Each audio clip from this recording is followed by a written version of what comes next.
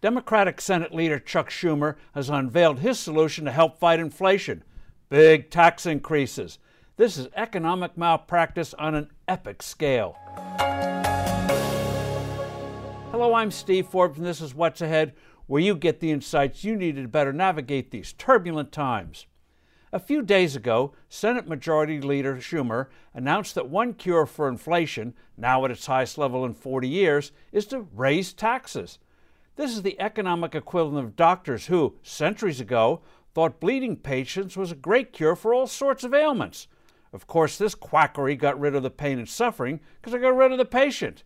Schumer's scheme would have a similar impact on our wobbly economy today. The idea is that taking more money from people and businesses would remove the excess cash that the Federal Reserve created to help finance Washington's spending budgets.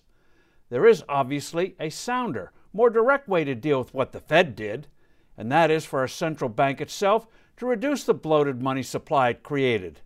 It can do that by selling bonds from its portfolio. Boosting taxes would harm the health of the economy in two ways.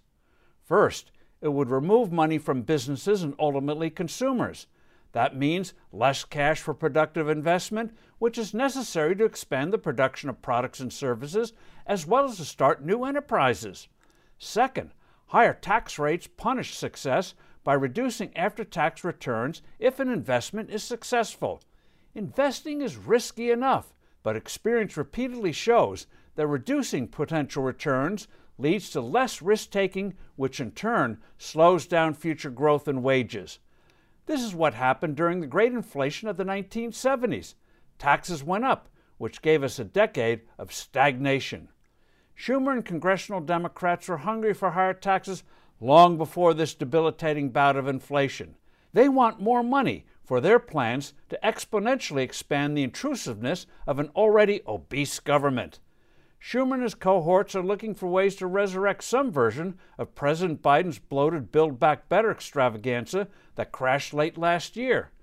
Schumer couldn't get his desired taxes then, but he is trying again under the guise of battling the inflation his other spending bills that did pass Congress helped ignite. Senator Schumer should look up in a book or online at how that inflation of decades ago was conquered. Tax rates were whacked, the value of the dollar was resurrected, spending was restrained, and regulations were reduced.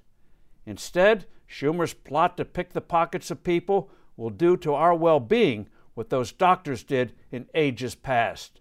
I'm Steve Forbes. Thanks for listening. Do send in your comments and suggestions. I look forward to being with you soon again.